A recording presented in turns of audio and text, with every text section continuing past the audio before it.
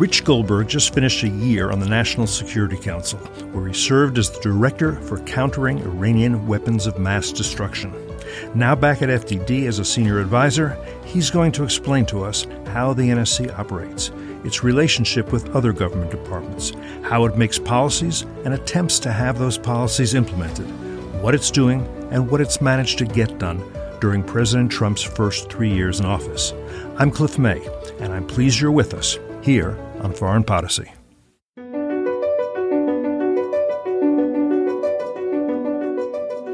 Either the U.S. enforces some rules in the world, or there are no Every U.S. rules. president has tried to diminish tension with Russia, has reached out to the Russians. Most of those have failed, especially when Vladimir Putin became the leader. They're still killing guys who joined the jihad in 1979 or 1980 or 1981 who are still in the game. We are seeing a ramp up in North Korean cyber capabilities over the last decade. Iran is basically putting forth these claims of nuclear innocence, that they are doing nothing wrong, that there are no violations, and that's just factually not correct. I am fearful for what happens to Turkey now.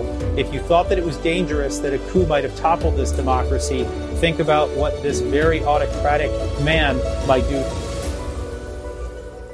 Well, Rich Goldberg, welcome. It's good to see you. You've been about a year you spent on the National Security Council. Must have been quite an adventure, and I kind of want to hear about it. Start with this. I think people hear all the time about the National Security Council, and they think, oh, it must be like a city council. Maybe there's, a dozen guys sitting around a table or in some hearing room, and they're discussing various issues. That's not quite what it's like. Talk about what it is like today. And then I want you to talk a little bit about how it evolved into what it is today. But start with, what's it like? You go into the National Security Council. What does that even mean? Yeah, the National Security Council is the primary policymaking organ of the Office of the President for National Security Policy. And so you have a mix of political appointees of the President, these commissioned officers of the President, who run various directorates, both regional and functional directorates. So all the different areas of the world are covered. Every country falls into a region, and each of those regions has its own directorate. And then all the functional threats we think about of cyber and terrorism and weapons of mass destruction, pandemics, these are all accounted for as well in functional directorates. And all of these directorates have counterparts over in the State Department, the Defense Department, Treasury Department, and others who are also working on these at the same time. And the idea is, obviously, rather than have all these different departments and agencies working in silos, you have one body that is organizing all of policy together, running the meetings, coordinating the policy, making sure that everyone's rowing in the same direction so that the president's policies are well served. And, of course, we talk about it being in the White House, but it's really in the old executive office building. It's not in the White House proper. That's right. You have the National Security Advisor and usually the Deputy National Security Advisor over in the West Wing of the White House. Obviously, you have the Situation Room that you've seen on television and movies over there in the West Wing as well. And then all of the other staff of the National Security Council and a lot of the Executive Office of the President, other offices as well, the Economic Council and others, also there in the Executive Office building. And you sort of just spend your day walking across West Exec Avenue back and forth for meetings and briefings. And what are the numbers of the National Security Council at this point? So it's really sort of grown, especially in the last decade. We're talking about something that started in 1947 under the Truman administration, under the National Security Act. Congress mandated this, sort of imposed it on the presidency post-World War II as we were seeing the coming threat of communism. At that time, we're talking about just a few people, just a few dozen. That sort of gets reorganized through different presidents, different national security advisors. You think of John F. Kennedy just wants the counsel of his brother, maybe a couple of others. You go all the way into the Reagan administration, the Kissinger before that, certainly under Bush and Obama. You start seeing a lot more use of the National Security Council structure when you have a very powerful, forward-leaning national security advisor who's close to the president. It becomes the way to control the policy, make sure that cabinet secretaries aren't coloring outside the lines. Under Obama, there was real explosion in the personnel of the National Security Council. A lot of detailees brought over from different departments and agencies, growing from the Bush administration, almost doubling it in size. And so there is an effort underway now to try to scale back to the levels pre-Obama during the Bush administration, to have a lean, mean fighting machine at the NSC, where you don't have a lot of people sitting around with not much to do, and you also don't have a lot of people who are sort of minders from the bureaucracy. If they're there for a specific job, then we need them. And that they can do that well, but there's no need to just staff up and have a lot of people just to have more meetings. From one administration to the other, are there those who remain on the National Security Council? Yeah, if you're in the career staff, typically you may be in a detail position for multiple years at a time, really subject to the whim of the National Security Advisor, the National Security Council. And so there will be plenty of people who would have bridged from the Obama administration into the Trump administration. Some are still there. Some have been appointed senior officials. Those are typically going to be more on the administrative staff side, people who just know how the process works and knows all the different administrative functions to keep it well-oiled. Typically in the policy-making roles, you're going to have people who are appointed by this president, selected by this national security advisor to be commissioned officers of the president. But you do have the possibility, I think we may have seen it, of holdovers from, say, the Obama administration to the Trump administration who may not be inclined to support the policies of the current president, no? I think what's more likely, and where this sort of thinking comes from, is you have a lot of people who are career bureaucrats, career civil servants, let's say from the State Department, from the Treasury Department, from the Defense Department, and they get their 1-2 years to detail to the National Security Council. It's a big deal for them. It's a milestone career maker. But they probably carry a lot of biases. They carry stuff from the bureaucracy with them, from their home department or agency.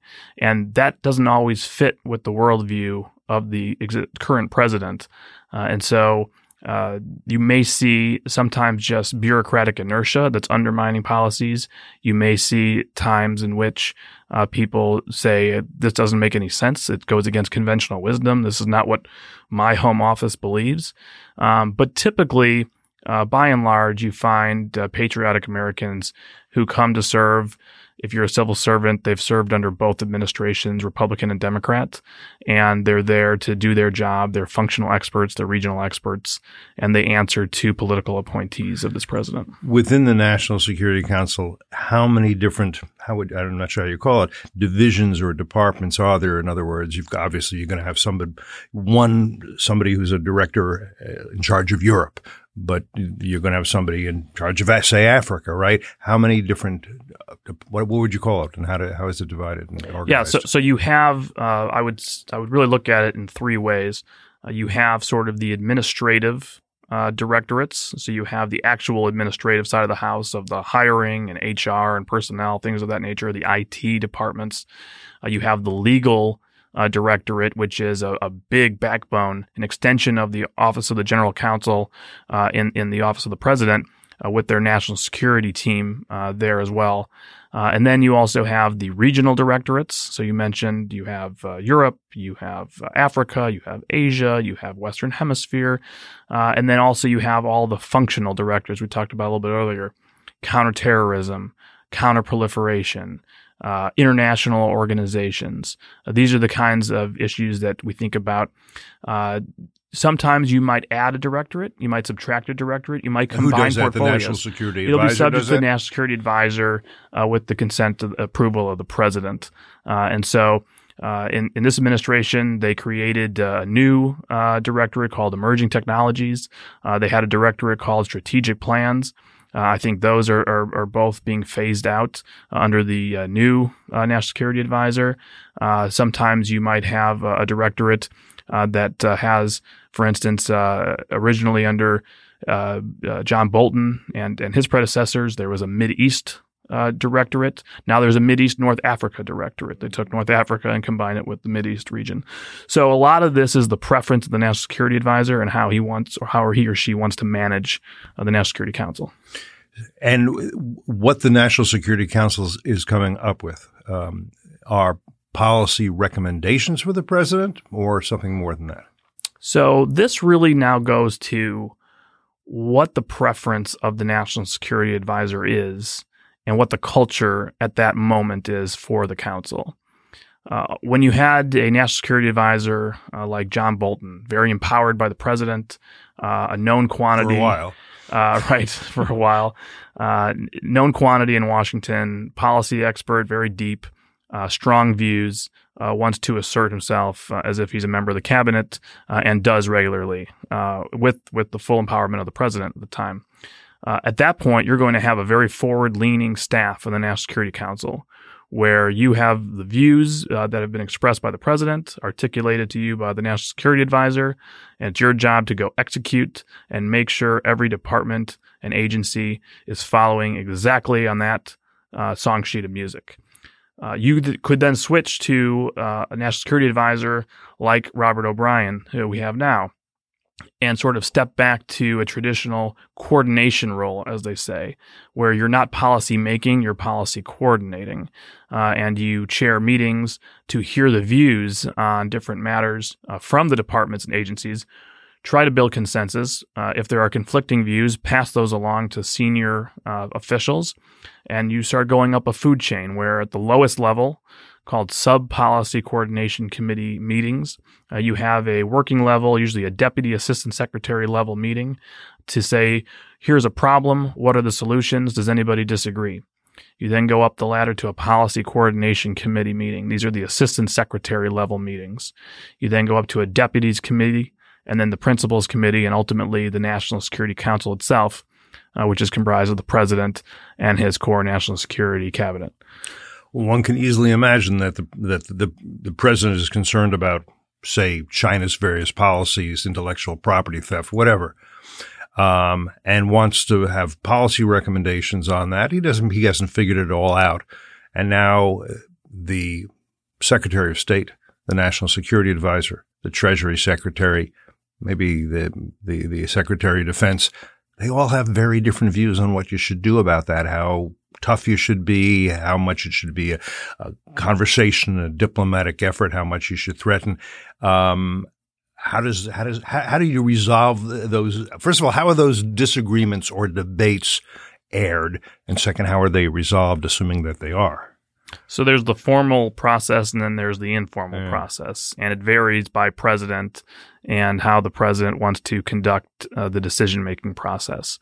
The formal process uses the National Security Council process, and this president issued a National Security Memorandum, NSPM 4, which directs exactly how to coordinate these matters. It says the National Security Council is in charge of coordination. The National Security Advisor will chair these principal committee meetings, and then on down, the Deputy National Security Advisor for the Deputies Committee, these policy coordination committees we talked about.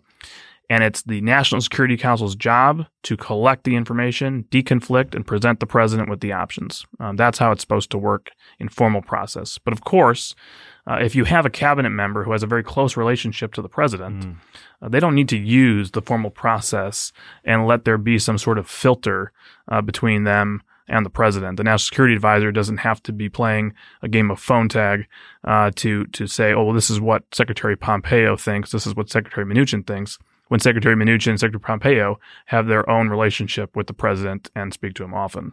And so I think that you see, based on how much political capital you may have, what the level of controversy of the issue is. Do you have support from other members of the administration on your position? And I think at that point, if you are a savvy political player inside a bureaucracy, inside an administration, you pick your moments of whether you're going to use the process or whether you're going to go straight to the Oval Office. And in reality, say there's a disagreement between the National Security Advisor and the Secretary of State. Real disagreement over what the policy should be.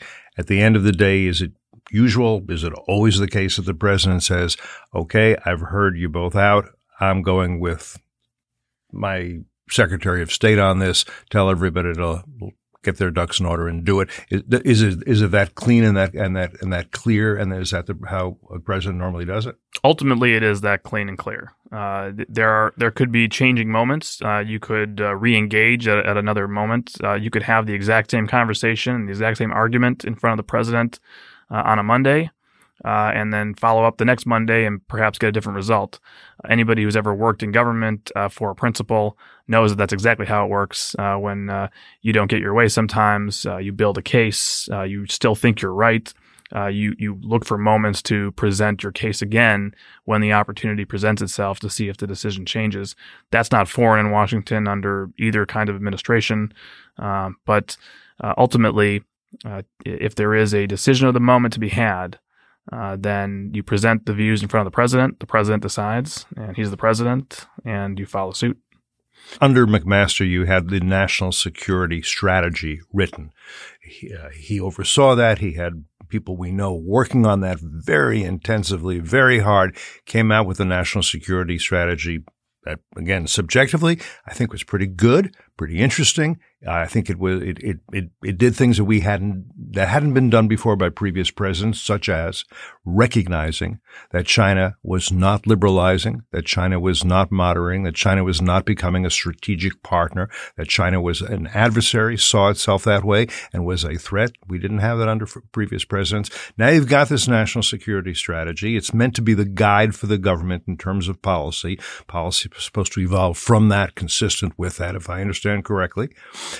And now you've got a new national security advisor coming in and new staff coming in. Do they say, well, that document is what we've adopted, so that's what we're going to work with? And if they say that, do they mean it? The answer is yes. The national security strategy, which then bleeds into the national defense strategy, the national military strategy, these are all documents that are briefed to the president. They have the president's input, and then ultimately the president's approval to move forward. And all of our plans and strategies stem from those key national security documents. And so a lot of incredible work from a lot of people, input from inside and outside government went into that. As you mentioned, we know a lot of people involved. And ultimately, when you have a Republican administration come in, just like when you have a Democratic administration, there are factions, obviously. There are nuanced differences. There are disagreements within the party, within the senior policymakers who have a leadership role and a voice on national security in both parties. But ultimately, a lot of the top line sort of strategy elements, ideas are going to be very similar. Whether you're talking to a McMaster or to a Bolton or to a Flynn, nobody's going to say China and Russia are not our top state adversaries that we need to be preparing for. No one's going to say that then Iran and North Korea shouldn't come next. No one's going to downplay terrorism or the threats of cyber or other things, right? So aligning sort of the top line of where America should be focused, how we should be aligning our resources, is not something where you have a new person come in of the same party affiliation, the same president, and say, you know what, this document was wrong. It's going to be sort of below that level of how are we doing these things? What are our tactics? What are our plans and strategies that we're implementing? That's where you're going to get disagreement. Flynn, brief, brought in people. McMaster comes in. He brings in his own people, very much tries to establish a process based on his policy approach and his problem-solving approach. Next, Bolton comes in, a very different personality from that of McMaster. Talk a little bit about the time, and you were under Bolton for the time you were there. Talk about Bolton's tenure, how that, whatever you can tell us about it will be interesting, I'm sure. Well, John Bolton is a very unique character in American history and life. Stands on his own. There will never be a John Bolton. There never was a John Bolton. There is only one. And so his tenure is one that is exactly as you would expect it from looking at his career during the Bush administration and prior. He's very set in his ways, knows what he thinks is right, has great moral clarity and direction, strong in his views, and is not afraid to get into an administrative interagency bulldog type clash. He's very empowering of his staff to move forward and try to get departments and agencies to align with these policy views. So I enjoyed my time in the National Security Council. I'm honored that he allowed me to serve. His deputy as well, Dr. Kupperman, two incredible people. for our national security, and wish them both the best. There's a difference between making policy and implementing policy. And it seems to me that sometimes, not just in this administration, but not least in this administration, policy gets made rhetorically, but then doesn't necessarily get implemented. It doesn't get carried out. Everybody doesn't say, okay, I know what I have to do and I'm going to do it in order to implement this policy. Would you agree that's a current problem? That's the case in many strategies and plans. I don't think it's a problem just under the Trump administration. I think a lot of this is when bureaucracies decide that they know better than the administration that they're working under, or sometimes political appointees go rogue. They've been appointed to a senior role. They're experts in their field. They know what's supposed to happen, what's not, and they'll let their principal talk to the president if anybody doesn't like it. And so whether you're at the Defense Department, the State Department, there's plenty of times where you'll say, well, isn't this supposed to be happening? Why aren't we doing this? And it's either because it's being slow-rolled by the bureaucracy, or there's an actual policy disagreement that has simply not reached the president. And even though at that moment you're undermining the president, if he doesn't know about it, if it hasn't elevated to his level to do something about it, then it just sits there in perpetuity. Rich Goldberg, thanks again for being here today. And thanks to all of you listening today here on Foreign Policy. Thank you for listening to Foreign Policy. If you found the program worthwhile, we suggest you subscribe to Foreign Policy on iTunes, Spotify, Google Play, Stitcher, or wherever you prefer to listen to your podcasts. If we could be doing better, tell us. Send us your feedback, your questions, your ideas. foreignpolicy@fdd.org. For more information about this episode and others and about our distinguished guests, visit us online at fdd.org. Until next time, I'm Cliff May, and you've been listening to Foreign Policy.